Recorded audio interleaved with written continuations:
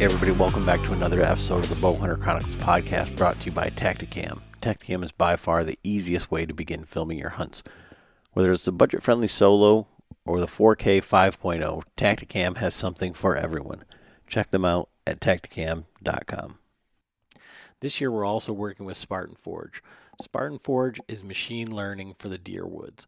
Basically, Spartan Forge takes collared deer studies, insurance car deer accident information, social media geolocations, and it couples that with weather, moon phase, and rut activity to tell you when or when not to be in the woods. This currently has an online interface at spartanforge.ai, but the app is currently being built and set to launch late summer.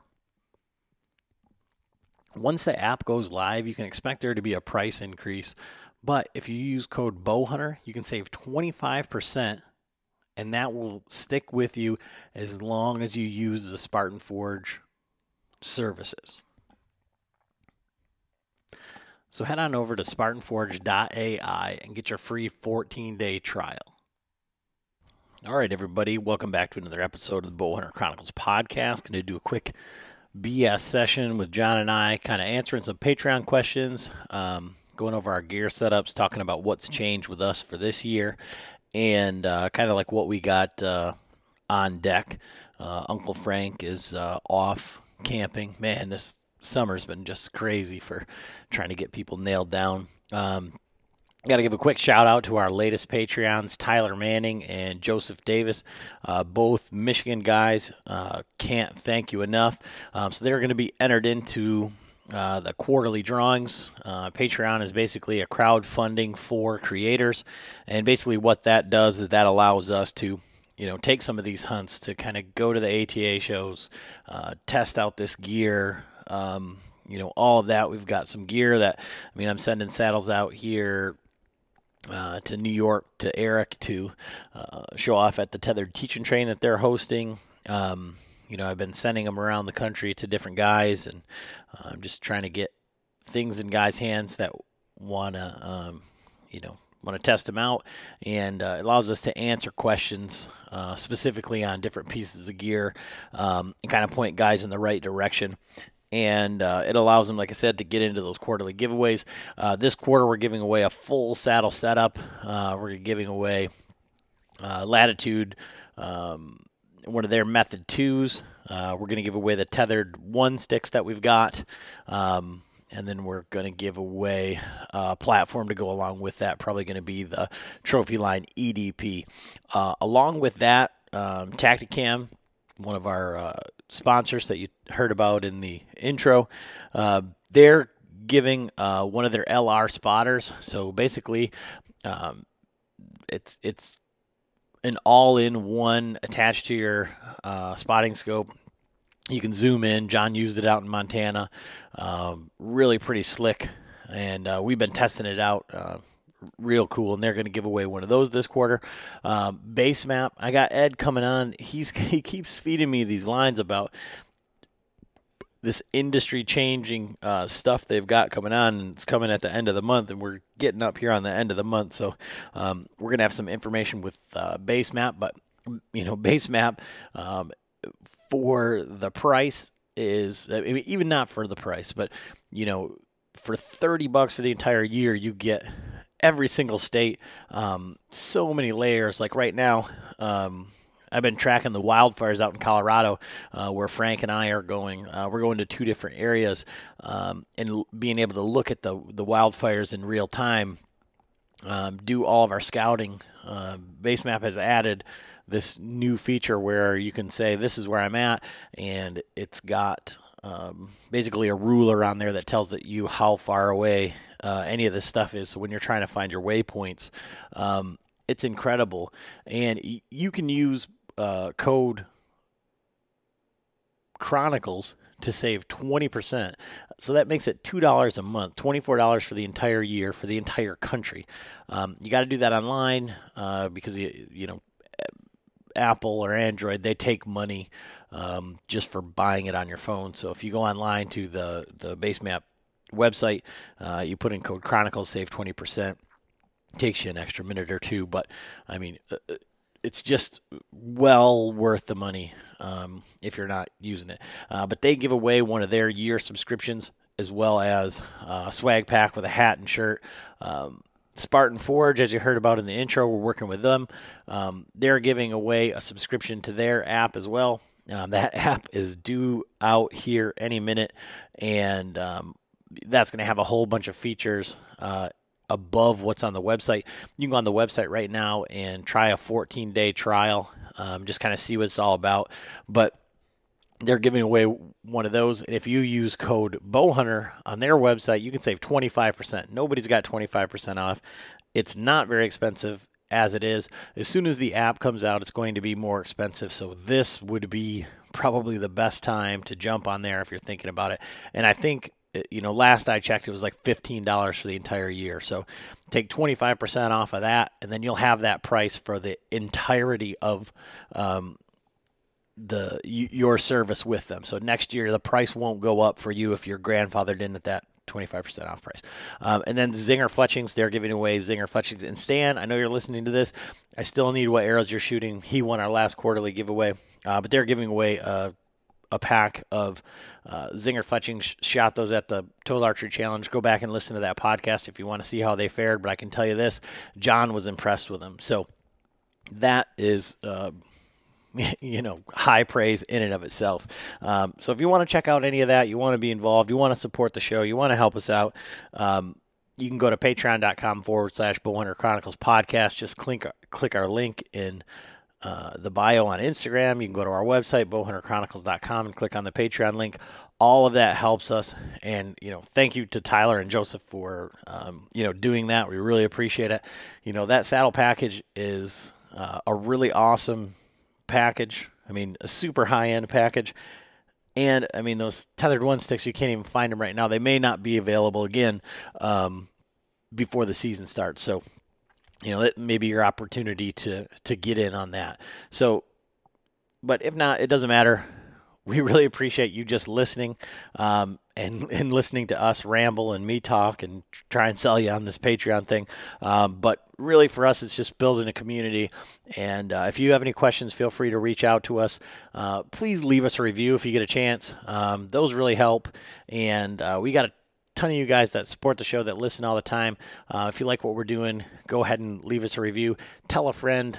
Have them tell their friends. And thank you for listening. Enjoy the episode. Welcome back to another episode of the Bowhunter Chronicles podcast. Special guest John Boersma tonight, folks. Hey, I'm back. He's covered in drywall dust, full of angst, a honey-do list, work, projects, all the things. And he's like, what is this podcast about? Talking about our stuff. Now, John, how do you feel about, do you see yourself as like a hunting personality or absolutely not? So John is not very much in our Marco Polo group, but when I'm always farming for ideas, I'm saying, what about this? What about that? And overwhelmingly a lot of guys just want to be a fly on the wall on the bullshit type podcast. And so to me, that means that they want to hear, from the personality that's John Boersma and myself, which is just the oddest of things because, take the headphones off and we're having the same conversation. This is the way that the whole thing started. So right. It's just interesting. But anyway, so what have you been up to? Geez. I'm just trying to get shit done, but I don't know, working on shit, doing side jobs. We bought a camper, came home for lunch today came home to get some lunch. My wife was there and she had locked the keys in the camper, so ended up doing a bunch of bullshit. Had to drill out a lock, crawl through a little cubby hole that. And how big are you, John? For people that aren't familiar. 6'3", 238 right now. And yeah, I got the little cubby hole comes out underneath the couch, and luckily it's like a folding couch, and I've tried to get up behind it first. Nope. And I was like, kind of getting like claustrophobic because I was like, my chest is like getting stuck. I'm like, okay, take a deep breath. And I ended up pushing up the other side, and then I weaseled out of that, and got it unlocked. It's like a John in the box. Yeah, it was not fun. You know, we have 2 doors, 4 keys, and they're all inside the camper. So what are you working on as far as bow wise in the shop? Well, that's another deal. We've been on vacation too, so we were gone all last week. Got back, trying to finish this house for my buddy. I got 3 bows sitting on the rack, ready to go. I've been working on my buddy Tracy's bow, which was the Mako, the Expedition Mako, which I still can't figure that thing out. The cam leans so far over that it's actually cutting the cable. The cam's got a sharp burr on the one side. Anyway, I got to take it apart. I'm going to swap limbs. I've called Expedition. The lady's really nice, but they're really no help. But so that bow is still sitting there. I got our buddy Alex's bow from Latitude Outdoors. I got to build a set of strings for that and get that going. Build him a set of arrows. I know he talked to Kyle, or he was going to get a hold of Kyle about having some custom wraps made.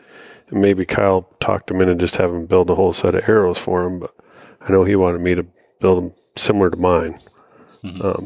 And then we have to get the Patreon bow that's been sitting at your house. Yeah. Well, it's like as soon as we give it away, John's like, I'm out of here.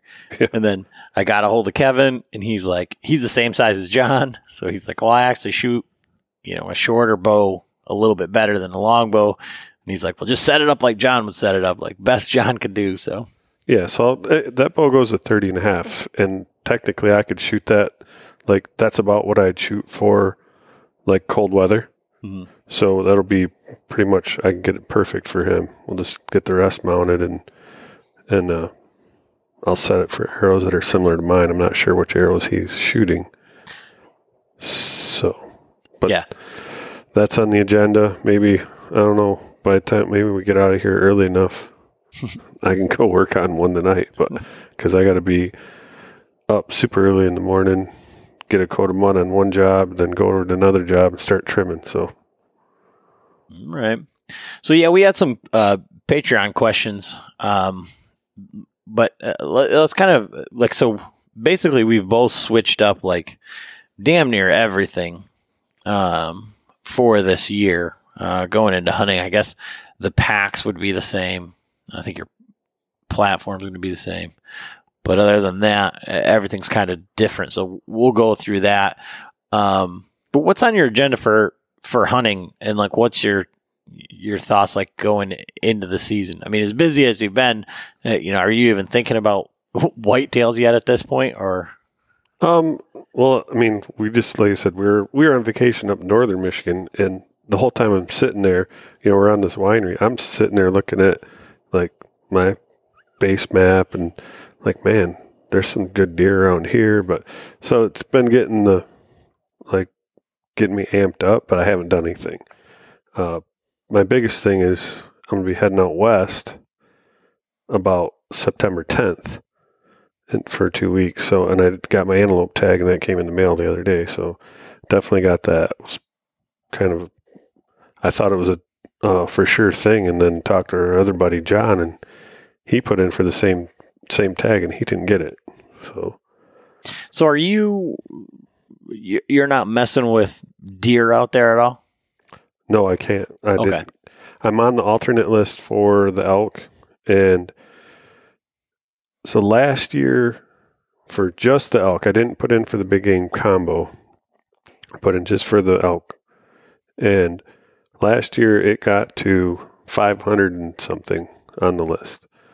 So I'm 337 out of 1,500. So I have probably a decent opportunity of getting my elk tag, but it's probably not going to be, I'm probably not going to be able to do it. I'm not going to get it while I'm out there because people start turning back in, like even at the beginning of the season. And so it goes all the way into like November. So they might call me in November like, hey, there's a tag available. What are you going to do? And go out and shoot one with a gun. And it's like, no. So, but it doesn't count against you. So. Okay. Yeah. And I can imagine like, yeah, you want to do it and everything, but I mean, so let's say that they call you like when you're driving out there.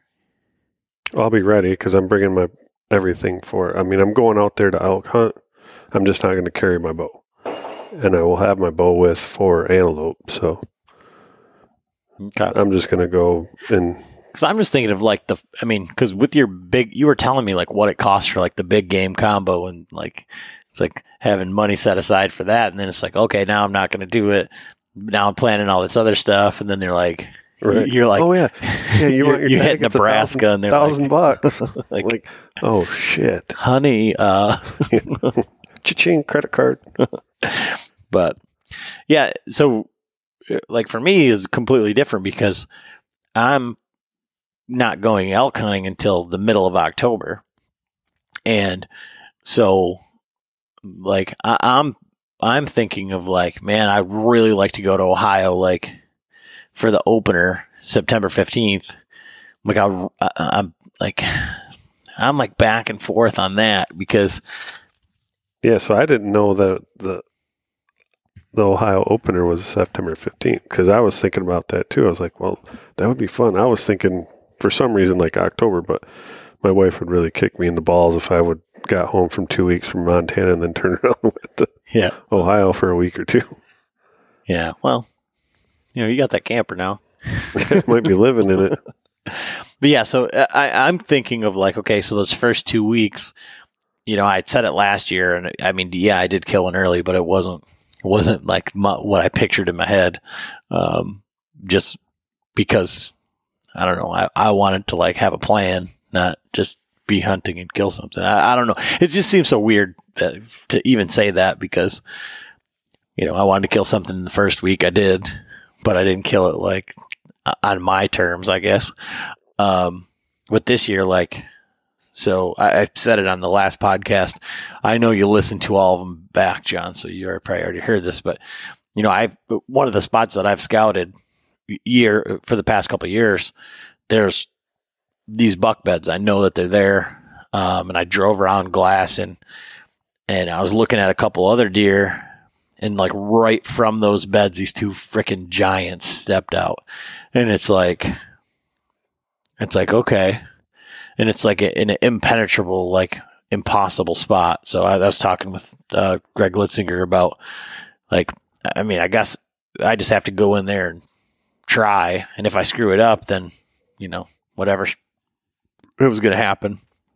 But so that's like, I'm like, okay, I got to get back out there and look again. I got to make sure they're still around. I got to do that. And then that camera that we set. So I went and put one on that scrape where I had it last year. And that's another problem that I have. But the camera that we set has now I've got multiple bucks on it. Nothing huge, one decent one.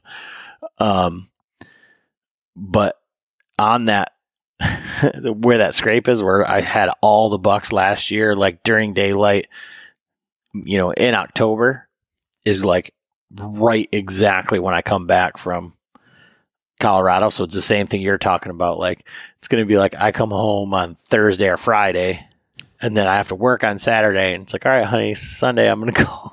I'm going to go hit my honey hole. I got to go hunt because that's when the deer are going to be there. So it's like, I don't know, but I don't know what I've got going on for work, but it's pretty like lenient around like the rut just because it's always been a thing where I have a week off in November. So if they say, what week are you taking off in November? Like they did last year, I'm just going to say, oh yeah, I'm going this week. And that's happened before, and my dad's going to listen to this and he's be like, you son of a bitch. Like you're not getting it off. But I am going up to the UP after Thanksgiving. So that's the other thing too, is I plan on going up to my buddy Larry's again.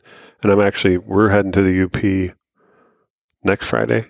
So we're going to be up there for a week, and we are stopping through. So are you going to pull your camera that you have on your property and put it up there? yes, so we're going to my property this weekend, and that camera actually died.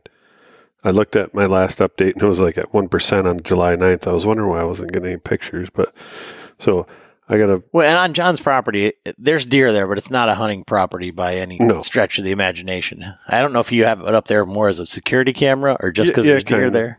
Well, both. I mean, there's a ton of deer there. I've never seen a buck. It's just like 15, 20 does that just come milling through there. But, then the neighbors are driving there side by side and shit. And so when we put our camper up there, definitely going to have to get a couple more cameras because I want to be able to keep an eye on that. But I am going to move that camera to the UP. The only thing bad about that is there's no service. Like where this camera's going, it has no cell service at all. I don't know. I think you would be. I'll be curious because one of our other Patreons, Jerry, he's up in the UP by our place, and he's got the Tacticam reveals on the AT&T or on the Verizon network, and they're just, coming through. So I had it up there last year with me. Oh, and you got nothing. I had nothing. So but that is a AT&T one. I don't know. My phone definitely doesn't come in. Like so I'm on the Garden Peninsula and I'm hunting private property, so it doesn't matter. People aren't going to come. But it would be nice to be like, okay, well, you have a weekend where, you can run up there and right. You got daylight activity.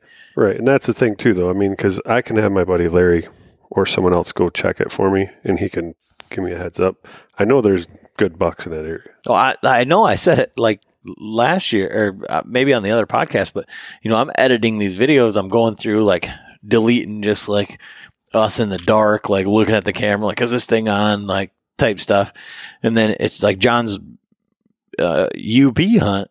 And it's like, there's like a really nice buck that walks by and John's like, oh, that was a smaller of the two. Like, there was two nice bucks. But it was weird because the one has no brow tines, and it's like that's a gene in that area. Well, and that's what I said, and then that's what Dieter had said that buck that he killed last year. Like, yeah. It's just strange. Yeah. So Larry's killed several. He's got a wall full of them, and probably 75% of them don't have brow tines that he's killed. Like I said, he's got. It's close to 300 acres now, or maybe it's more than that.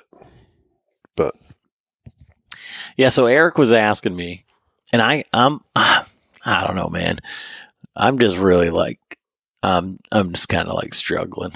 But he is asking me, so when I'm out there elk hunting, like, when do I put down the bow and pick up the gun? And it's like, I don't know. I think it would all just depend, but there's things that I hadn't really taken into consideration.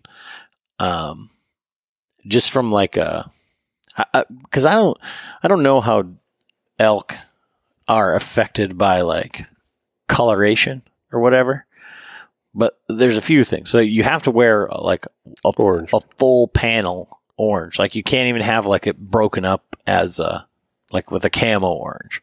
It has to be like solid orange. But that is kind of like an ancillary, like just a side. Yeah, well, because here's the thing: how many elk hunters do you see that are wearing like solid pants and all that shit? That's not, like I said, that's not the thing. But what my thinking is because like I was going through in my head, like my dad, right? Who's the elk that he's killed, they're both like 200, 300, 400 yards away, whatever they were. Mm. And he's just watching the elk run around. Like, I don't know if he was really looking at like the little orange thing bopping around over here, like going meow meow. Right. Like that's because that's like a real. Oh, yeah. Granted, like you would think that there wouldn't be a whole lot of people in the same area, like where these guys are, but we're going to be on public land, so it's certainly possible someone else could come off some private, like up above us. So that's what I was thinking about too. Like I'm going to be out there and be like shit, man. But it's going to be fun. I'm really excited just for like the experience of like going out there and somebody's going to kill something. I have no doubt about that. And going to be able to see elk, I'd imagine, from a ways off, and then hopefully in a perfect world, we'll get out there. Everybody will kill something right off the bat, and then I'll be the one running around like a freaking Indian, like like a what? Native American? Like yes, you're telling me to be politically correct. Politically correct here. Sorry, fuck.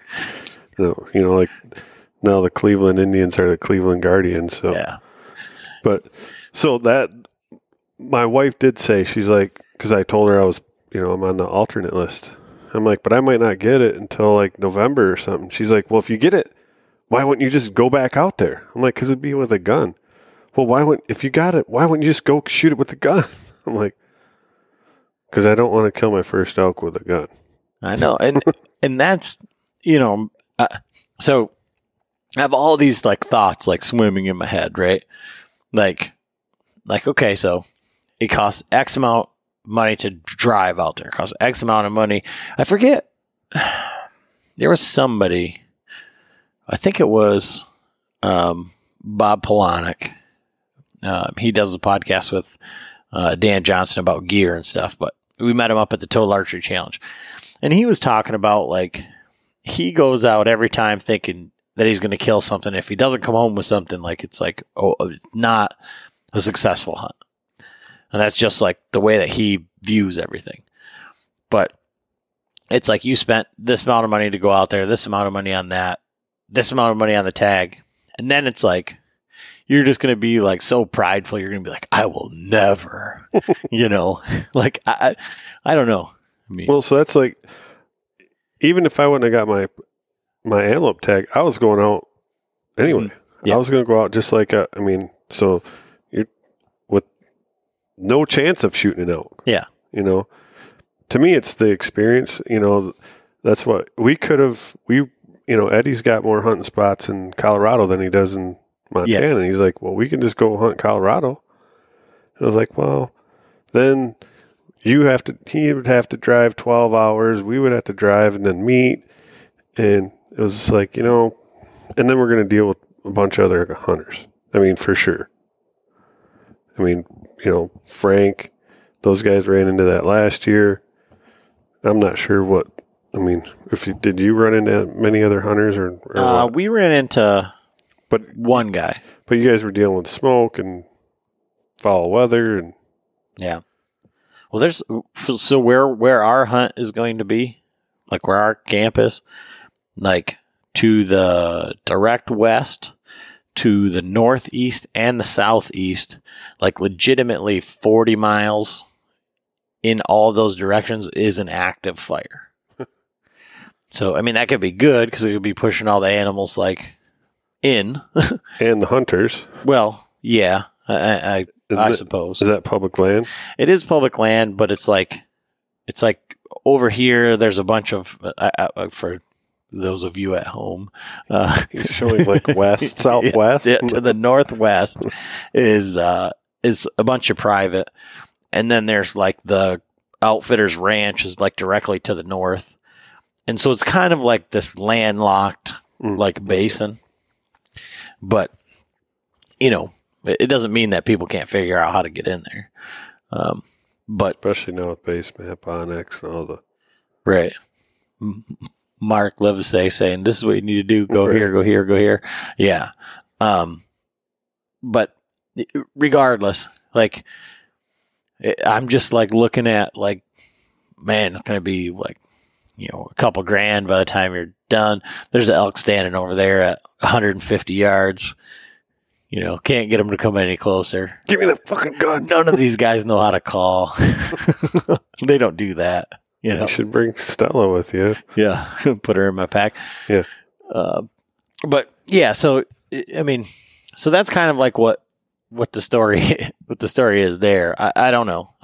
I guess the circumstances are going to be like what they may, because that's another thing is like, it's going to be kind of like, I guess, like when you struck out on your own, like if I end up having to be, solo. Yeah. And that's the thing is like, okay, well, I can just go like try to find a wallow or try and find some water, be in a spot where, okay, they killed elk over there. There's elk here. We can hear them here.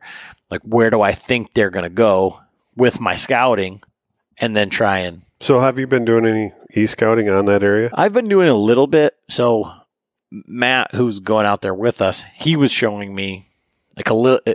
So I printed off like, so how we got the maps when we went to Idaho. I got like the frickin' big one because I figured like, my dad isn't going to be able to look at the scale of, so this map is, I don't know, 5x6 or something like that. It's huge.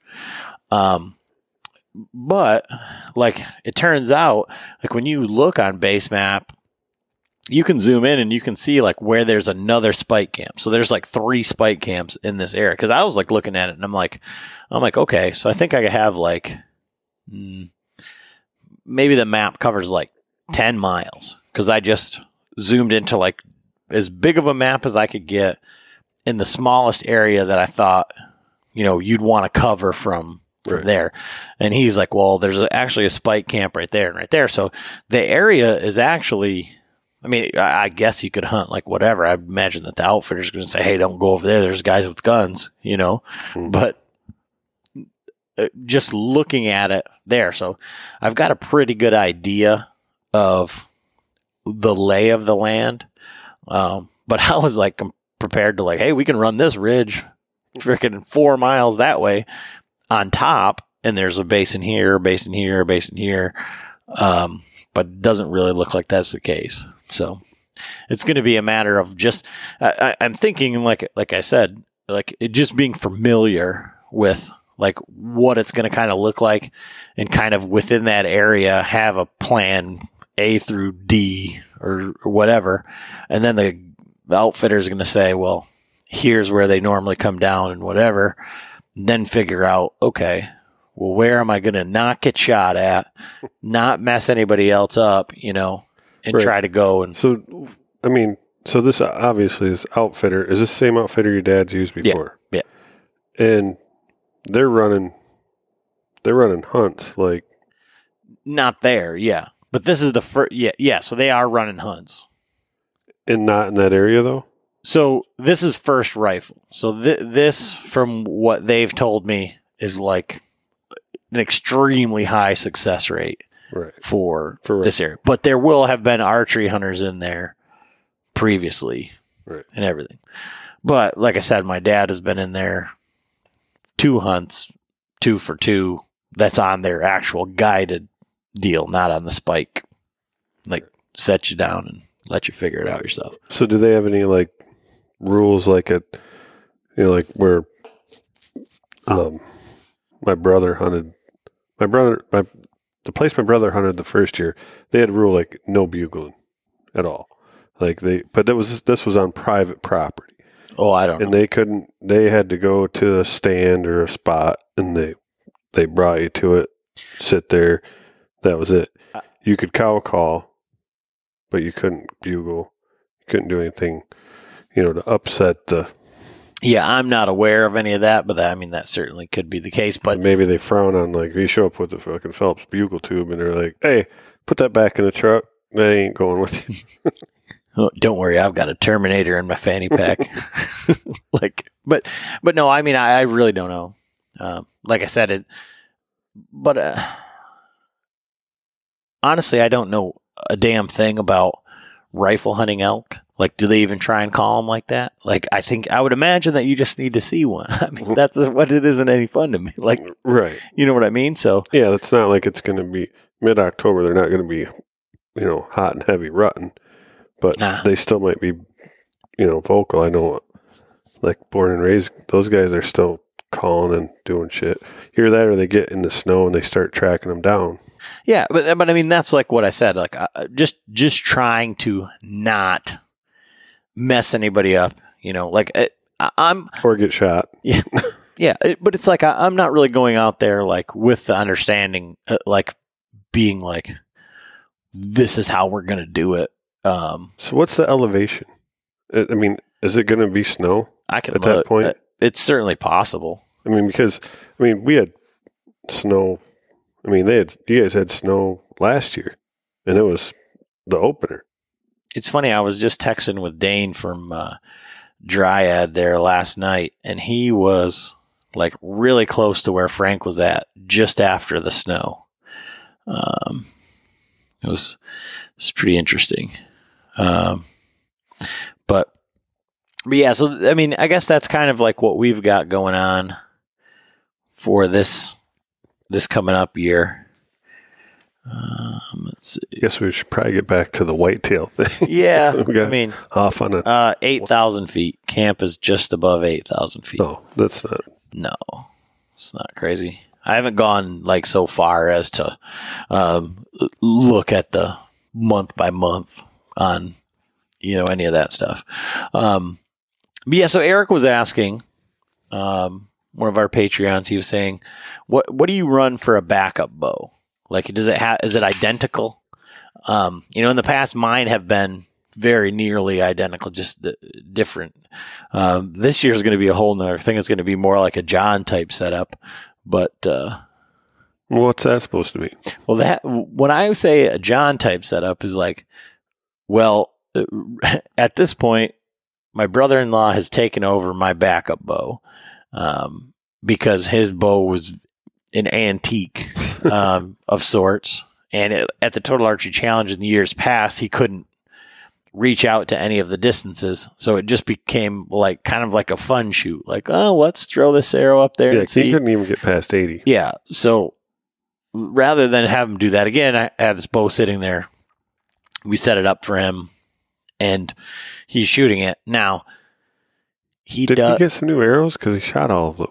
He lost all of the arrows. I think he had some other arrows. Maybe he didn't have them with him, or he was getting down. No, it was because he didn't know where those arrows were shooting, and then the arrows that he found actually shot really well, so he was shooting those. But he doesn't hunt a ton, so I don't necessarily think in the middle of the season it would be like, oh, what are you getting up this weekend, Chris? Like whatever, we literally took 0 things off of his old bow, so he could pick that up and shoot if he wanted to go hunting, and I didn't have a bow. Okay. But I was thinking of this, and this is why I was saying it's completely a John setup, is that I have a sight in there that's set up with a tape for arrows that I have for that bow. So I could just take that sight, put it back on the bow, flip flop, grab a couple arrows, and we'd be golden. But it would be going back and forth, right? And that's kind of like what you've done in the past, even though you have a myriad of bows. Yeah. So like, I don't have an identical bow, but my fallback is my Hoyt, my old RX-1. It's like, man, I should just go hunt with that thing from the beginning. So if that's the case, if your fallback is your RX-1 and your new bow is the Reckoning, right? No, I have a Revolt. So where does the PSE fit in there? That's for sale. Anyone want it? No, I might build that for Jet. Yeah. He hasn't been shooting much, but unless we can get, I put it on for sale on Facebook, and their rules are so stupid. It's like you post it and then take it down, and it's a weapon, blah, blah, blah.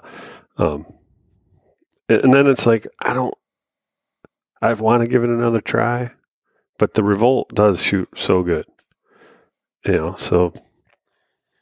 but I'm not going to get rid of I'll never get rid of my RX-1. I mean, it shoots too good to just get rid of it because it's not worth selling. I mean, it's worth more for me to keep than to try to sell. If I got $300 out of it, it'd just be a loss to me. I mean, I still have my double XL too. I mean, and a Q2 XL or something. Oh yeah, the old Matthews Q2 XL. That's a relic. I mean, that's more like if you wanted to go out and have like a 20-year-old bow shoot off, but I don't think it's that quite that old, but so I'm going to go out west with I'll have my RX1 completely set up, ready to go with multi-pin, everything. I won't have to do it. It'll have its own set of arrows, and then I'll have my Revolt X all set up and ready to go. I'm gonna switch up my arrows back to the full size Max Stealth 4 Fletch. I'm gonna get rid of the little 23s or whatever they are. I think that might have been part of my issue last year too, with trying to shoot a fixed blade with those small vanes. So I gotta get to that too. Yeah. Yeah. So I mean, on my elk hunt, like my backup bow is a 300 Weatherby. Yeah. So, like, John, a cup of string. Right. I had to do something. Yeah. I'm gonna have video of Adam, like he's gonna be looking around, pull his bow out, and just cut a string. Like, oh shit, my bow was broke. I had to shoot it with a gun. Yeah. Well, shit happens, right? Right. But yeah, I mean, so like for me, it's just I think like as far as like being. And this is going to go into like Dennis's question about the saddles and saddle setup is like just being proficient. So like, you can pick up your RX1 and shoot it. Like you have the utmost confidence in it. Yep. Like that bow that Chris is shooting, like I've killed more deer with that than I've killed with, I think, any other bow that I've ever had. And I shoot that bow just fine. But I just like this new one. I wanted something different. Well, you shoot the new one. I mean, better. I shoot the new one better. Yeah, it shoots real well. But yeah. So I think it's just like having confidence in it and being comfortable shooting, and knowing the limitations of it too. Basically, it's the same platform. Mm-hmm. You're not switching up. Like I've switched completely from manufacturer to manufacturer, size, all that. And, I drank the Kool-Aid and followed Dudley to PSE and, and then I come to the realization like, well, it just doesn't shoot well for me. I just don't. And I did all the stuff that that he told you to do in person. Yeah. He's like, well, you're getting a right tear. And I told him like, I'm getting a right tear. He's like, so do I. You got to move these shims to this side. I'm like, I did that. He's like, well, they're not like that right now. And it's like, well, because I rebuilt the bow and I put it back to factory specs because I had put it up for sale. So I didn't want it, going out shooting for me. So, but I had done all that, and then I built a new string for it and everything. Well, I think to answer Eric's question is like, I would say if you had I feel like everybody has one. Like, so Tim Clark has got his Matthews Healy M, right? Like yep. Frank, like Ernie, they're like great bows, shot them real well. Neither one of them got rid of them for that same very reason. And that's like my RX1. Yep. So you've got this, and that's kind of like where you fall back, and like whether that's you get like, you drink the Kool-Aid and you're like, all right, I want a new 6.5 Creedmoor, because it's the coolest thing ever. But Grandpa's old 30-30 or that 06 is right. It's there. That's the deal. I know that goes against like everything, but that's just the way that it. I mean, well, you see a lot. How many of these like the real killers? Freaking Dan Infalt. Well, he just got a new bow. He got a prime, but right. But up until he would be out there with some of the craziest old shit. Like it didn't matter as long as he was, mm-hmm. as long as it had a string and it was in good shooting, condition. Well, that's like you talked about like the winter bow, right? So like Greg Litzinger, he had his bow that he called it was a new breed. And he called it his boat paddle. And he said if he was going down in the marsh or he was going somewhere where it was going to be tight, he's like, this bow is indestructible, right. And that's kind of like what we've adopted as like the quote unquote backup bow. It's not like, man, we have to have like all this I gotta hot have two shit. exact exactly the same. And this is probably not, I don't think John would ever do this. But I don't think that it would be like out of the question to have like whatever bow set up with like a whisker biscuit and just that you could just shoot. Like it was just a killing machine, no, understanding that you're not going to be taking it out west and shooting that antelope at 60 yards. You're going to be shooting 15, 20 yards, right? Just something that's funny because I think I still have my Matthews Feather Max, and it was set up just like that. Mm-hmm. It had a whisker biscuit, and it was my bow for like doing corn stalking, because you're in the wind, it doesn't matter, and you're only shooting short distance, and you want something that as you're walking through, it's not, the arrow can't fall out. So I had a whisker biscuit, and it was just the standard old 3-pin. I mean, talk about old bow, but I think it's still set up like that. That one's not in my garage; it's in someone else's garage, but it's still my bow. And then so Dennis was asking about saddles, and it's going to be his first year saddle hunting, and Dennis is not like he doesn't look like Tim Clark, right? So he's not this little tiny tree climbing electrician guy. No. And so he's saying, like, what do you need for saddle hunting? Sticks, platform, lineman, tether.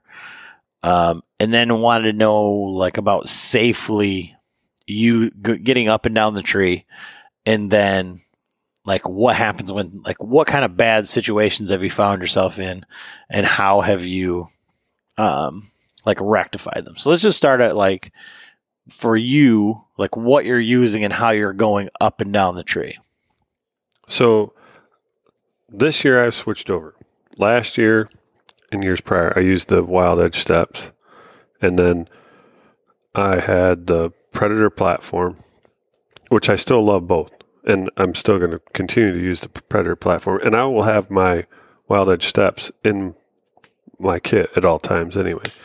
But I did get the Timber Ninja, the aluminum sticks, and I absolutely love those. They go on the tree. I mean, and they're solid as a rock. I love them. I switched over to the 2-panel Latitude Outdoors, the Method. That saddle is super comfortable. I've only, It's the Method 2. Method, the one with the Method magnets. 2. Yes. Method 2. I'm not sure. I think I'm using those Oplux ropes that those are we from made. Silent Approach. We didn't make them. They came from Silent Approach. Okay. And, but they're not the sewn ones. They're just Yep. And those are the ones that Dennis has as well. Okay. I think they're the best value in ropes for anybody, an 8mm rope. Right. And so that's the one thing though with the 8mm rope, and I think we've talked about this before. I use a Ropeman 2, and Ropeman 1. Ropeman 1. Sorry, Ropeman 1, getting my Method 2, all that. I use the Ropeman 1, and it's right on the edge of, like, when I used it as my tether, it would like locked up in it. It was getting to the point where I was wanting to pull the gear through because it doesn't have enough meat in the rope to like keep it from wanting to pull it all through. So I think that's why they use the Kong, right? Mm-hmm. And I've got one of those, and I'll get into that. But so for the lineman, I've never had a problem with it. I use it on my lineman, and that's where I like to use the that kind of mechanical ascender, because I want to be able to adjust my lineman with one hand. When you have your Pressic knot, even with a tender, you're still you might have to reach over and grab it with two hands. It's super nice to be able to adjust it, either tighten it or loosen it with just that one hand, get up around knots or whatever. But beside that, so yeah, I'm going to Timber Ninja sticks, Predator platform. The pack, I'm still got my XLP or my We're gonna XO Mountain Gear pack. We're gonna get you a pack, John. I've got a pack in mind. I want to buy 2 because I want to have you do a review and I want to give one away. I'm about ready to just go buy a sewing machine and build my own pack. Well, that's like Sean from Trophy Line. That's what he said. He said he's had so many custom one-off packs made just for him, simply for that reason. Yeah, so it's like, yeah, like Trophy Line, like talking to him, like he had some really good ideas, but it's like, okay, now I'm like, I want to do this, and then I want to do that, and maybe someone will all of a sudden just come out with, read my mind and come out with what I want. But so, have you been in a situation like, so as far as the safety thing going up, my process is with my sticks, and this is, I think, going to change this year a little bit, but I would normally set both of my I use 4 sticks. So my first 2 I'll set from the ground. So I'll set the one on the ground. Then I'll get up on my stick, set the second one, and then I'll come down. And that's when I get all my gear situated. So I run 2 paracord loops on my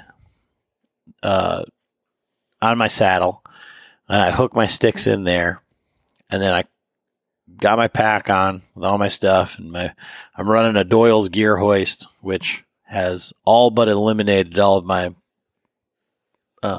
shit tangles. Yeah, it's because I'm dumb and I hate ropes and I don't like knots and all of that. But so then I go up, I'll set my next 2 sticks, using the lineman. I use the Kong duck.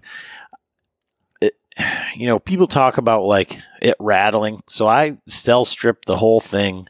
My whole carabiner, I'm using the Kong like oval carabiner. I don't really care for it, but it's just the one that you're supposed to use with that. But there still is like a little bit of clicking. Now, maybe on like a dead calm day, like that's going to be a problem. But I mean, again, if you listen, you're going to hunt the days that you're going to hunt. But I mean, if you listen to the guys like that kill big deer, or that hunt big deer, like they don't want to be hunting on a dead calm day. They actually want a pretty stiff wind, right? So that it allows the deer to think they have the advantage, and it gives you predictable wind. So, I don't know that you're going to notice that little clicking, like in the moment. You're probably making enough noise just going up and down the tree, a little bit.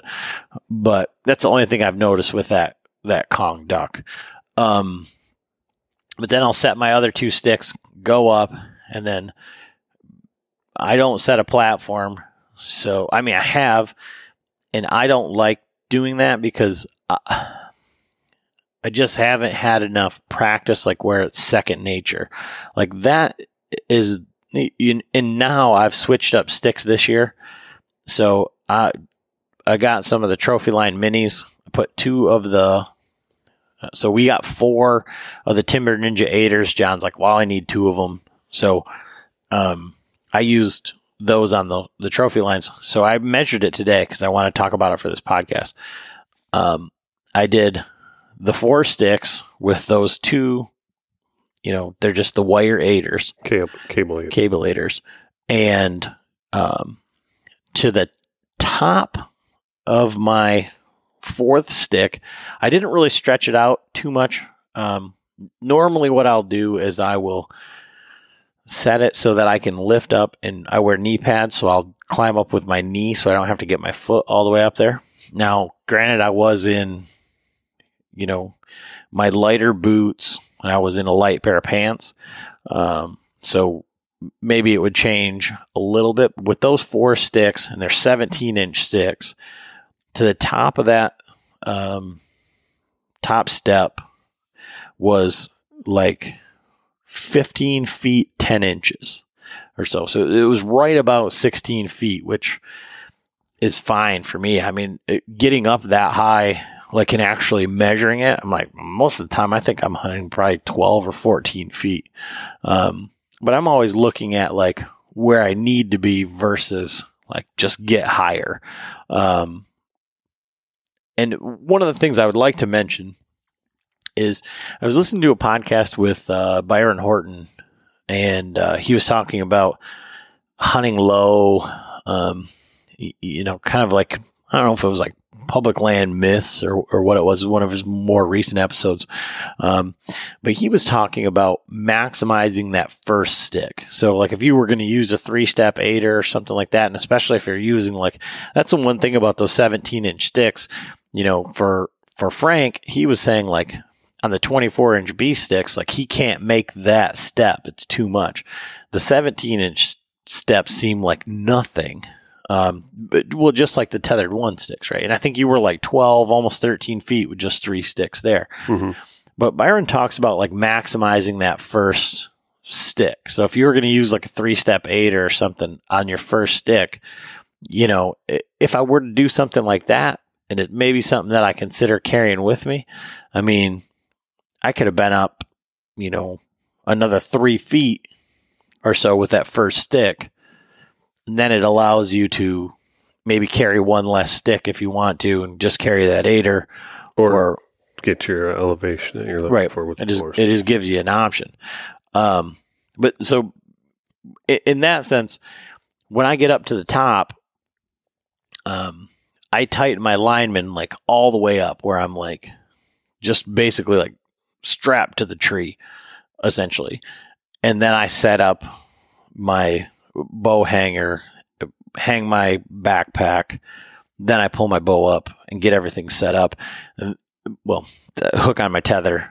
And then, so the most important step there, I feel like, is, when you get your tether set and you get it clipped into your bridge, then I tighten that up until I'm like taut. Like, so I can lean back and I know that I'm no longer in my lineman's loop, even when I'm tight to the tree. And then I'll start to, with that Kong, or when I was using the ropeman, is I'll just start to let that out a little bit and make sure that everything's hooked in and I am where I'm supposed to be. And then I'll undo my lineman and, start to get, comfortable, I guess, get all my stuff situated. But I think the most important part, like we were talking about with the bows and stuff like that, is like, this was different because these steps have a different distance. So there's like a different gate going up. But with the B sticks, like I could do it in my sleep. Like I could do, without even thinking about it, just, I knew exactly where to put it. And so, like, with the B sticks, they're 24 inches. When I was standing on that, I think I would stand on the bottom step and I'd put the Versa button right at my nose, hook it around, and then I knew that was like my normal spacing going up. But then as far as like hairy type situations, so I've been in situations where, going up the tree, everything looks really good. And then you get higher than you thought, or there was a branch on the backside of the tree that you didn't recognize. So I will always take my tether and I'll girth hitch it around my lineman's loop and use it as a second lineman and go back and forth as I'm going up. And then when I'm going down, I've run into it where I've had, because of my bow rope issues, I've pulled out sticks. And that's another thing. So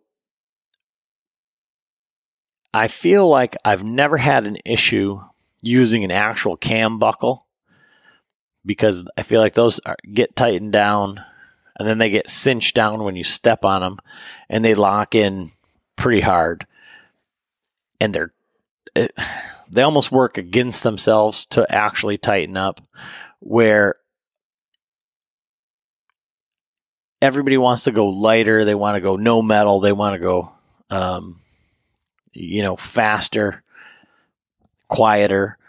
So when I've used Versa straps, daisy chains, rope mods, those lock in, but I feel like they don't like work against themselves as well as the cam buckle do. And this is just my experience. If you're a physicist or you're into engineering or whatever, you're going to say, well, that's not possible because gravity and this and that. But it's been my experience that when I use the other things, and the daisy chains I think have been the worst, but they're the most user friendly. So it's like something I'm willing to give up. But I feel like when I've gotten my bow rope around my stick somehow, it didn't take a whole lot to lift it up, kick it out. And I've had it happen to me in Missouri. I've had it happen to me in Michigan. I never hunted in Ohio with sticks. But it isn't just like, it wasn't like a one-time occurrence. I mean, it's happened. I can think of like 3 or 4 different occasions, and everything's all well and good while you're hunting. But then like when you're trying to get down in the dark, you're like, there used to be a stick there and now it's sideways or something like that. You'll get to learn. So what I would do, and I was actually reading on a Facebook post last night about a guy who was an actual arborist.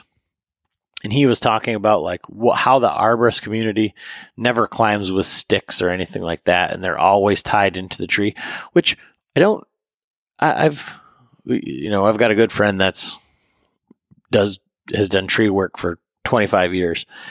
And I don't think when he spikes up the tree that he's actually tied in. He's just using a lineman's belt. So I think this guy was maybe mistaken, but he said that their preferred method is climbing up a rope. So SRT or DRT. And, he's an arborist. That's what he says. But he says that he's always tied in. And so even on the way down. So I think about like when I used to climb with the climbing stand, I would always put my safety harness on and I would put it on around the tree and I would climb up with it. I mean, I've had multiple occasions, where I've lost the bottom of my climber. So, I mean, it was nice to have that. That wasn't. So I didn't start using the safety harness until like the year before I started using the freaking saddle. So yeah, I never tied in climbing a tree with.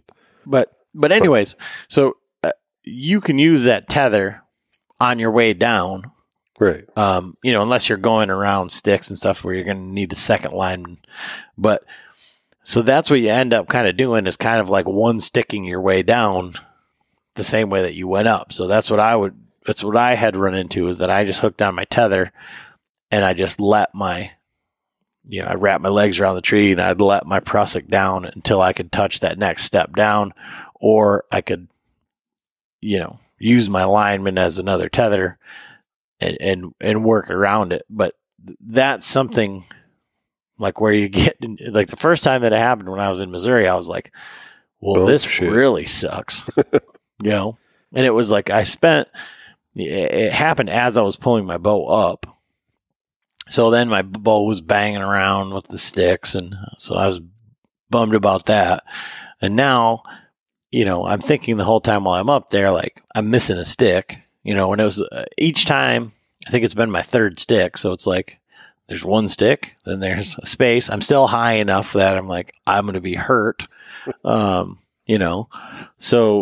that's something. Another thing to think about too is like on your way up the tree, like think about like where you're going to land, because a problem that I had was because my platform is literally 24 inches deep, that I could, because it's on the top of my stick. Right. You got to, I have to figure out where it's going to end up. And I've had places where the tree wide or there was weird knots where it just wasn't going to work. So I had to either like, remove a stick and sit down there, or just not even use my platform at all and just stand on the top of the stick that was below it because it just wasn't going to work out.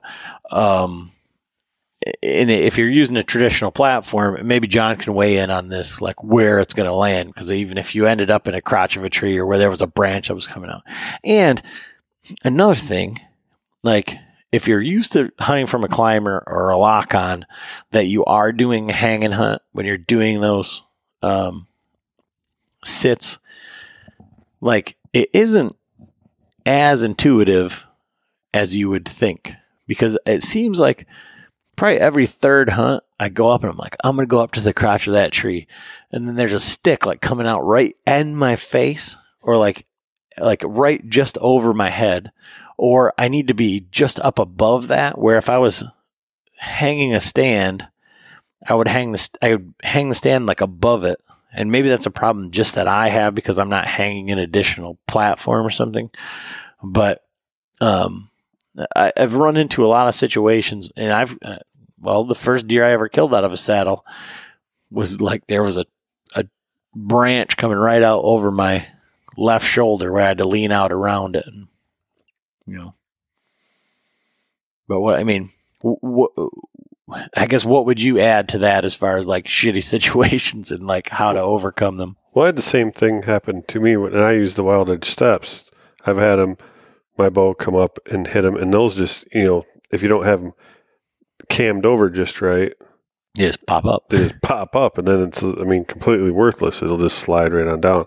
And I had to do the same thing, tether off, go down. I've had my bow last year when I was up in the UP.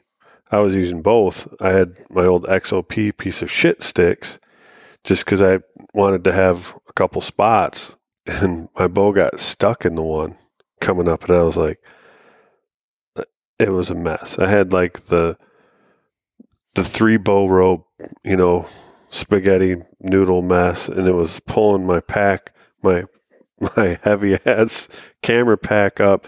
That was stuck in with the bow, and then they got stuck on the step, and so I'm like, how the hell? I can't let this down because it's going to either fucking break my arrows or snap my sight off. So I'm just, nightmare. But so just kind of be aware of, for the guys that are, because the other thing too is as you're climbing up, I hang my bow ropes, they're coming off me, and if you got to go round limbs and shit, that's the thing with the old climbers, you're going up a pole tree. You're not, or if you already have your stand, set, you got your ropes up there, whatever, you're climbing up to set this. And I guess it happens with regular stands too, hanging hunt stands, but you're going around limbs and shit, and you got 3 bow ropes and for camera gear, and you got shit twisted up. Just kind of be aware of how you set your things out on the bottom. Don't set your bow over your bag. Mm-hmm. When your bag comes up first, knock your bow off. But so why don't you climb up with your backpack on? Just because it's an XOP and it's XO and it's so big? Yeah, it's a monster. Okay. And then so what I do is I climb up with the Wild Edge steps, and I have my 3 ropes. I have my bow rope, I have my platform rope, and then I have my pack rope. And so you got to pull them up in certain. And then, are you still running a fanny pack too? Yeah. Yeah. Oh, so just outline for the listener who's made it this far, like all the bullshit that you bring, like with you as far as like pieces and parts. Well, so yeah, it's not the most efficient, but if I didn't have camera gear, it would be super easy.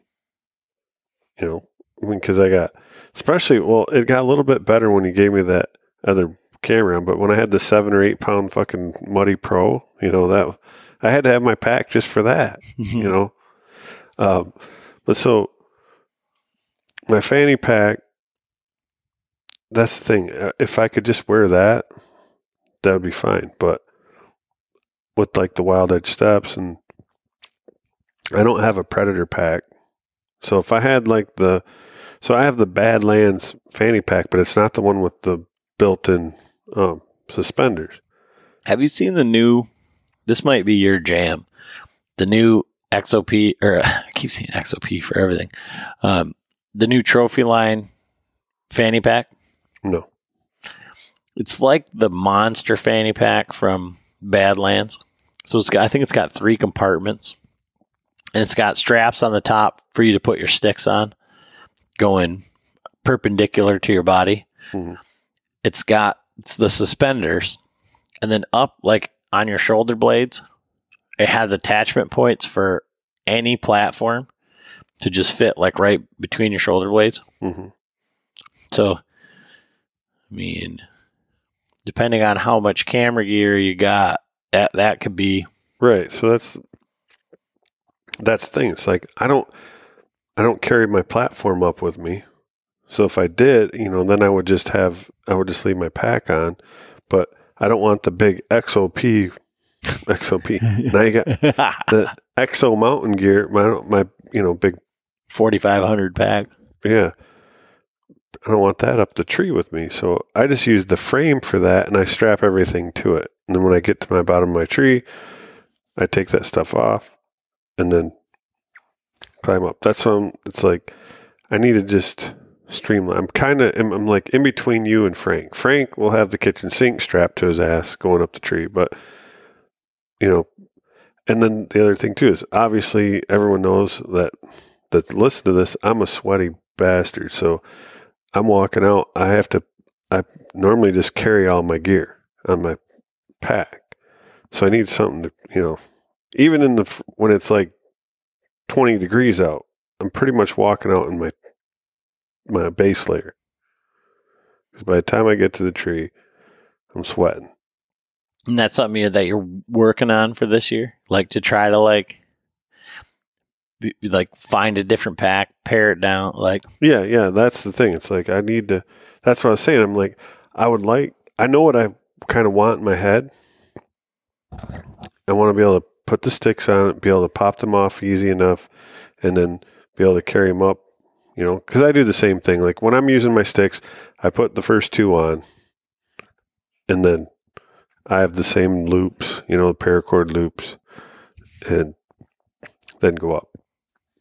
But then that's another thing, like when you got your sticks hanging off you, and then you got your bow ropes, yeah, all of them, like wrapping around them, you can just see me up there just freaking, then I really start steaming,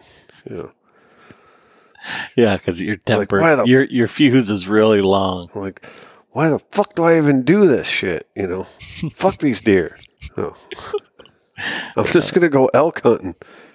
Yeah, just quit. Just quit hunting deer. Just quit hunting. I'm just gonna start ground hunting like Zach. Fuck the trees. Yeah, it's definitely a possibility. So, I mean, I guess to round it out, what are your predictions for this year? What are your goals? What? To get out and hunt more. No, I'd like to kill a decent buck, but yeah, who wouldn't, John? Right? I don't want to kill 150. No.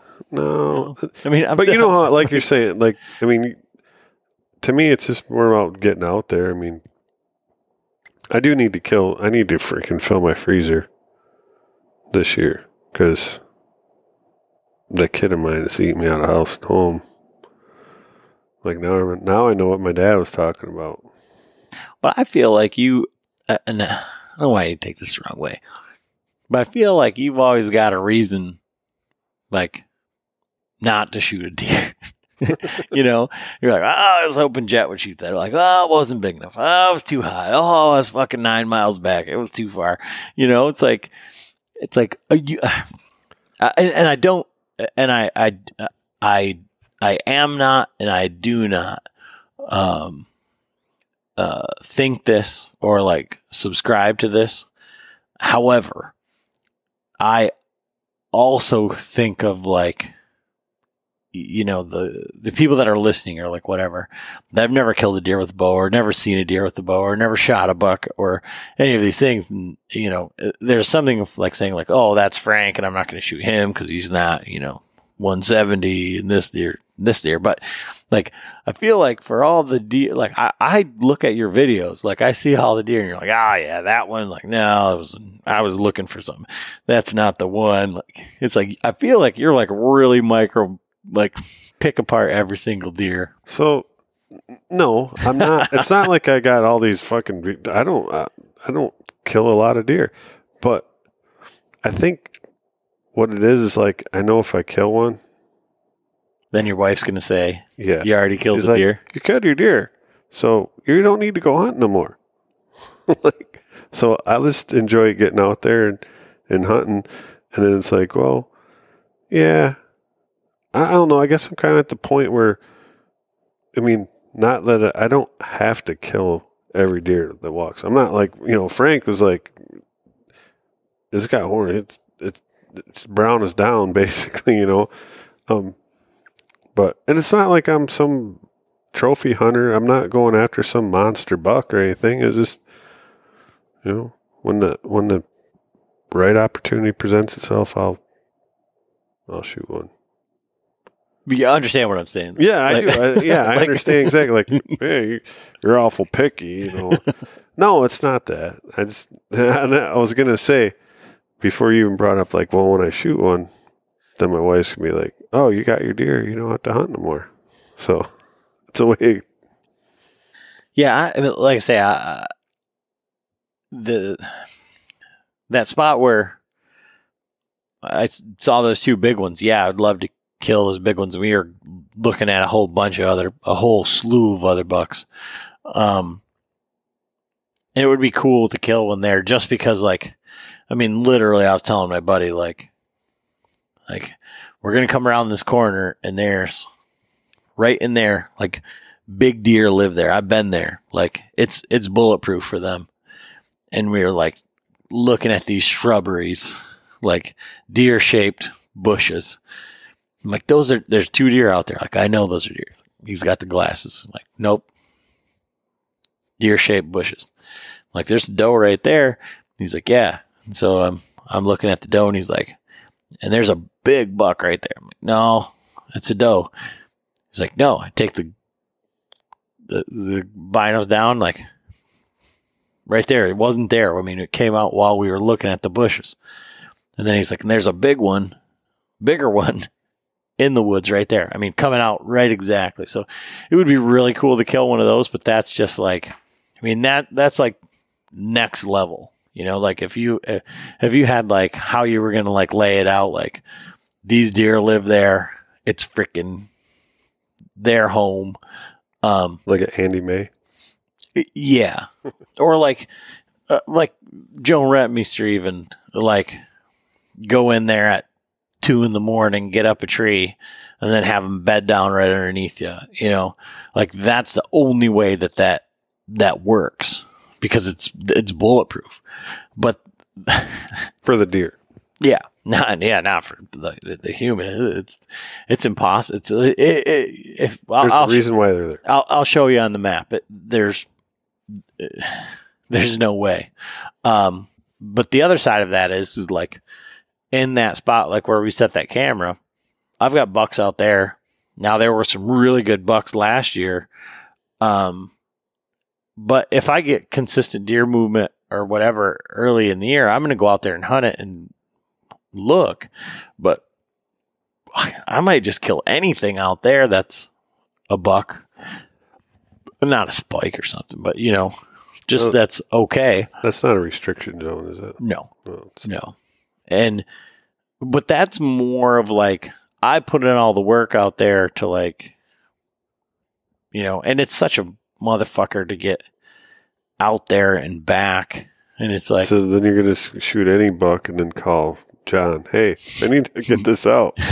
Yeah, I'm busy. What is it? Yeah. Oh, it's a monster. Okay, I'll. Yeah, like Frank's story, like, I shot the monster. We might have to cut it and quarter it. Yeah. But you understand what I'm saying? Like, that is like something where it'd be just like for me, like the right. Validation of like going out there and doing it. It's not like that I'm hunting this monster buck or like whatever. But if I only have like, at that time, a couple bucks on camera and one of them comes by, it's like, well, maybe that's the only one this year. But there was some really good ones like later in the year and they may be transient. I mean, like just down the road from where we're at right now, my wife's birthday is November 8th. Like last year we were at breakfast and I got a cell cam picture of a freaking tank right in front of my camera 3 miles down the road. But it's like, my daughter was getting, chocolate pancakes with whipped cream, and we were day drinking breakfast drinks, but every year we're usually out of state, but I've got pictures of really good bucks from the 5th to the 9th down there. And they're just, that's Andy May stuff, like where it's transient, like those couple days, right? Those bucks are just searching. So that may be the case up there where I could shoot one of the mediocre bucks and, the big ones will still come by. Right. But that would really hurt my case coming back from elk hunting and then saying, well, you already killed a buck and you were gone for, 9 days, whatever. Exactly. So I don't know, but that's what I want. So what I want for this year is to video Frank or you shooting a deer. And then, whatever else is going to happen. I mean, I don't think I'm going to be overly selective, unless I have something like crazy. You know what I mean?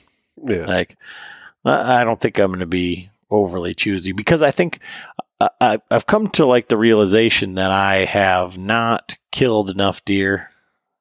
And that's what's weird is like Frank has killed so many freaking deer and he just likes doing it. And so he's just like, well, I'm just going to kill them all, but I just haven't killed enough deer to be all that choosy as like to be like, well, I just want to do this, I don't know. Yeah. I mean, I haven't killed enough deer to be like that either. It's just how I am. You're just like, well, my wife won't let me hunt anymore. So that's part of it. But that's just kind of like what the way that I envision my season, is like, I want to have a good plan. And I think I kind of know, I think at this point, like I kind of know how it works. Just in the sense of like now we've been at the podcasting long enough and talked to enough guys that killed big deer, on a consistent basis enough to like, I feel like now I'm starting to connect the dots and I'm starting to realize that either A, you have to have a lot of fun doing what you're doing. And, I think that's where more we're at. Or you have to have all the frickin' homework in the world and be a bazillion % dedicated. And that's where you see like the super next level success. And I'm like, if the just having fun and shooting everything is a 1 and all of the work is a 10, like I'm dancing around to like 4 to 6, right in the middle. Like, and I think you've got to do that because you have to get those few under your belt and you have to, so I feel like last year I put in a lot of work and had a lot of things really figured out. And I'll have to show you as soon as we get done. I found my Tacticam video from that big buck that I was drawing back on. And I didn't have it in 4K, so it's not great because it's like 60 yards away. But when you see it, you'll say, okay, I see what you're talking about now. Because, I mean, that buck right there would have been like a 7 or an 8 on that same scale. That was, Dan Infalt's stage hunting. That was figuring out like what the deer were doing like in real time, kind of like what Brandon Egan was saying, like how is this happening right here, right now. And so that gives me motivation going into this year. Yeah. Well, like out of all the hunters that we've talked to, like the guys that really kill the big bucks year in and year out consistently, those guys, that's pretty much all they do. Mm-hmm. And that's the one thing. It's like, yeah, I would love to do that, but I love, there's so many other things that I love to do too. I have 4 kids, and even the guys that do have kids, but pretty much they're scouting all year long. You got to put the time. I've said this a million times. You got to put the time in to do that. Anyone can do it. I don't think that's true. Well, I'm saying anyone can do it if they can put that kind of time in and dedicate that time and energy to it. And that's the thing. Not everybody can do that. But I think what's helped me, and I hope that we're doing like as a conduit for the listener, is like saying what you should be doing with that time. Right. Because I think that's what's made the difference. Like for me personally. Yeah, we're not reinventing the wheel. We're just we're helping people see the roadmap to it and cut some of that learning curve off. But you can't substitute time in the field and that knowledge. You can read, this is like reading a book. Yeah, but I can read a book on how to trim out a house and then go out there and be like, what the fuck? That book is like a written knowledge, but hands-on knowledge is completely different. Yeah, but I think like there's a fine line there because boots and what is hot sign. You could have a podcast called Boots and Hot Sign, and like people would listen because they'd want to know like which are the best and which is the most important. Right. But what I mean is that you can go into the woods and be enamored by every single scrape and rub. You can go into the woods and walk past all the tracks. And so that's what I'm saying is like that time in the woods, looking at the correct things, right, and then putting everything into perspective. Because all I'm saying is that there's plenty of guys that I know that, and I was one of them that, are like, well, I'm going to go out and I'm going to go scouting. Well, I didn't know what I was looking for. But I spent every waking moment that I could going out and just wandering around in the woods. Now, maybe I did learn something, but having nothing to apply is. And but that's what I'm saying though. You still have to, so you have to you can listen to all of our podcasts, but that's not going to make you a good hunter. You still have to get out there and put the time in. You have to put the boots on the ground. You have to take this information and do something with it. Instead of just going out and wandering around, the thing is, if you did that day in and day out, you would eventually become a good hunter. But if you listen to our podcast, listen to the people that have done all that, and you take some of them steps out and you use that information to make educated guesses, or connect the dots. Yeah, but it still takes, I've been here listening to all these. I'm not going out and killing a monster buck because I haven't put the time in. I haven't gone out and found that buck. I haven't found the property that holds that buck. Yeah, there's guys in Michigan that go out and kill big bucks that normally, most guys won't even think are in Michigan. Andy May, the Dieter or whatever is, how did I pronounce? Is it Cocken? Yeah, but it's Dieter Cocken, right? Yeah, he's in the Upper Peninsula. And shoot, I've seen some bucks. It used to be a freaking big buck mecca, but then it's got, it's really tapered down. But he's killing. You look at some of the bucks he's killed, it's like, holy shit. Okay, so year in and a year out, but he's out there and he's taking inventory. He's got how many different spots. He's driving here. He's driving there. That all takes time. If I'm going fishing next weekend, I don't have time to go check out this spot for this buck that is 3 months away from hunting, you know, that's kind of stuff. It takes that time and dedication, and it's a focus. If you want to be a big buck killer, then that's that's pretty much all you're going to do. So, and that's my opinion.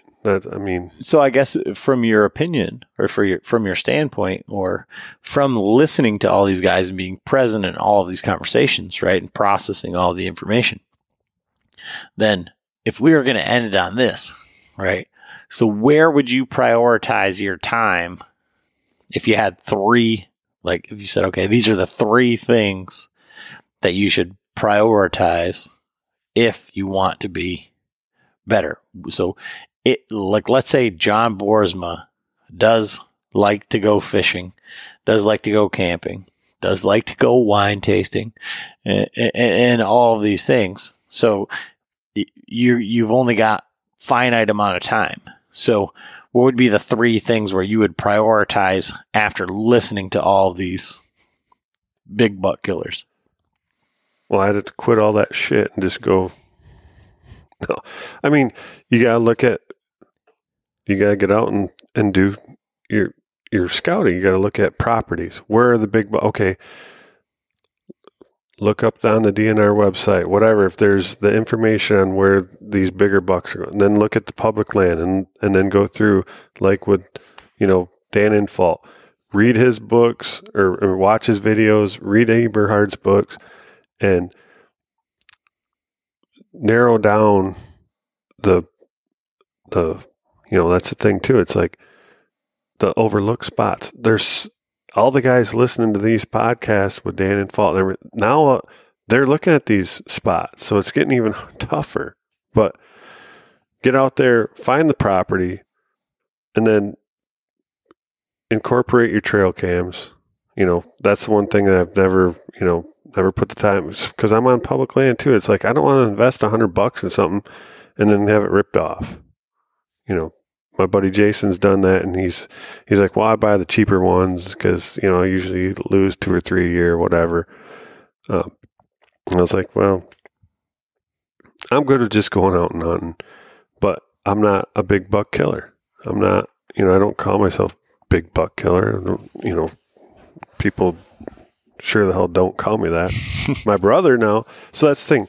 My brother has killed a ton of big bucks. And it's pretty consistent, But what'd he do? Like, he worked up north, and that's all he did. Like, he's out of town working, and so when he wasn't working, he was scouting. And he knew where these bucks were living, what they were doing, what bucks were in the area for the most part. And yeah, every once in a while, a new one might come through, but he's in the area where those other bucks are at. So he knows the lay of the land. He knows what's there. He knows how the bucks, and he knows how the deer move through that property or these properties. So it's time invested, and you reap the rewards. But so I guess I got off on a tangent, the three things I would do, but spend more time. So then I guess the flip side of that is for the everyday guys that are like me, that maybe they don't have time, maybe they can't get out there. So you take the information like Frank, okay? Uncle Frank, he's killed a shitload of deer, right? But not big ones. Not a ton of big ones. Maybe a couple. But Uncle Frank go out and look at the woods and be like, oh, there's deer coming through here. And he can get on them right away. Immediately. And he kills them. And he's happy with that. So for the people that are like coming new into this, that's the thing too, is you don't want to have the biggest buck of your life walk in front of you and that be the first freaking deer you're going to shoot at, because I guarantee you're going to miss it. That happened to me with a freaking elk. I don't care how seasoned a shooter you are and everything. When that happens, you need to get some under your belt. Well, I was just going to say that maybe they just need to have fun. Exactly. That's the thing. And then when shooting small bucks or shooting does stop being fun, then you can start to make the jump. But I think that that's where, like, I think that that's where we come in, right? Because it's like, I don't have anything to prove to anybody, and I'm just having a ball. And I think that that's where I think, like, that's what I'm saying. Like, when I come across that deer up there where I've put in all that time and I'm done all that work, and I know, like, I can already see it in my head. Like, and I think that that's like what, you know, when you talk to these guys, they already have like an idea in their head of like how it's going to work.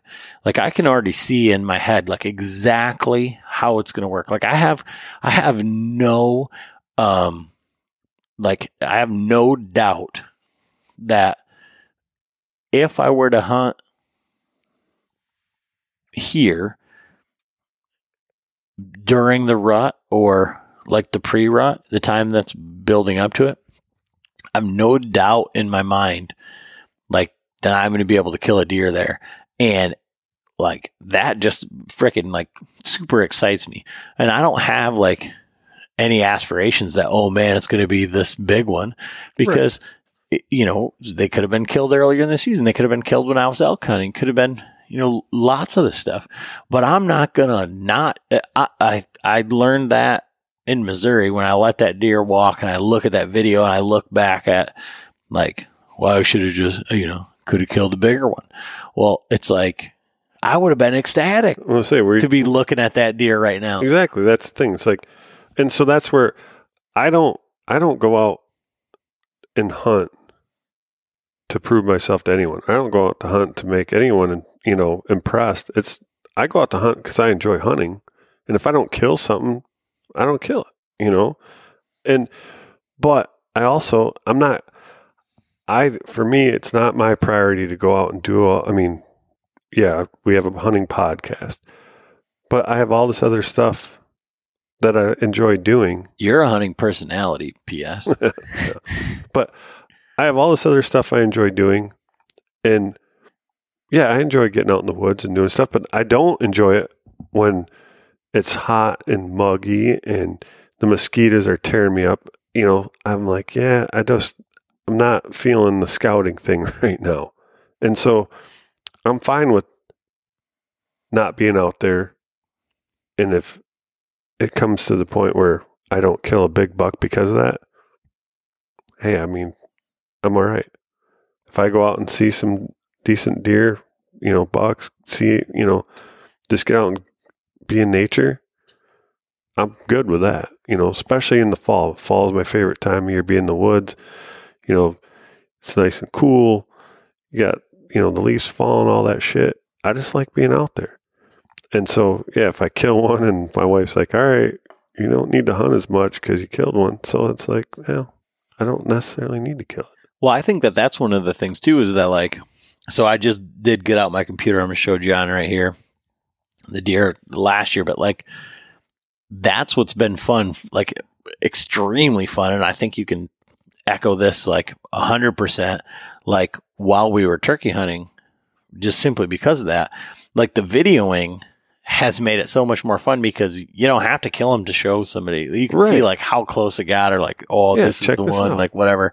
And you can show it, you can relive it and all of that. So I think that's what we're going to kind of end on, is like, just, you know, just remember that if you want to go to that next level, there's a big giant gap. And so remember that you just need to go out there and have fun, you know, hunt for yourself, you know, stay within your capabilities.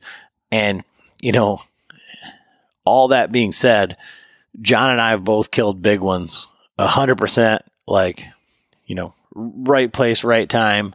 But there's a lot of luck. There's a lot of things had to come together to do it. So, you know, have fun, enough time in the woods, and you'll get your opportunities. Right. You know, so, but I think having fun and like understanding, like, well, here's the thing. If you're out there and you're not having fun, and we say that a lot, like, what the fuck am I doing? I hate this, but you're really having fun. But that's the key.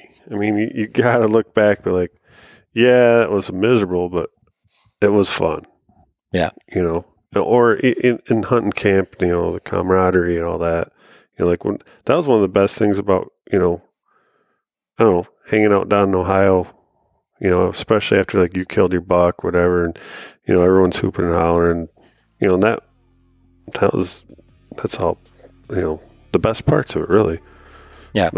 Well, and that's like, we talked about it like when you came out last year when I killed my deers, like I was out there hunting by myself. Like right. I had nobody to like high five or nothing.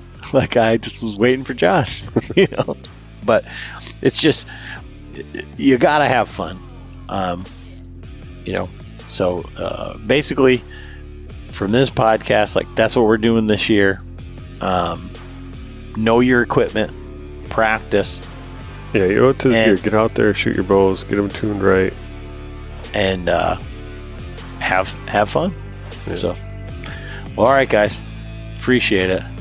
Thanks for listening. Good night.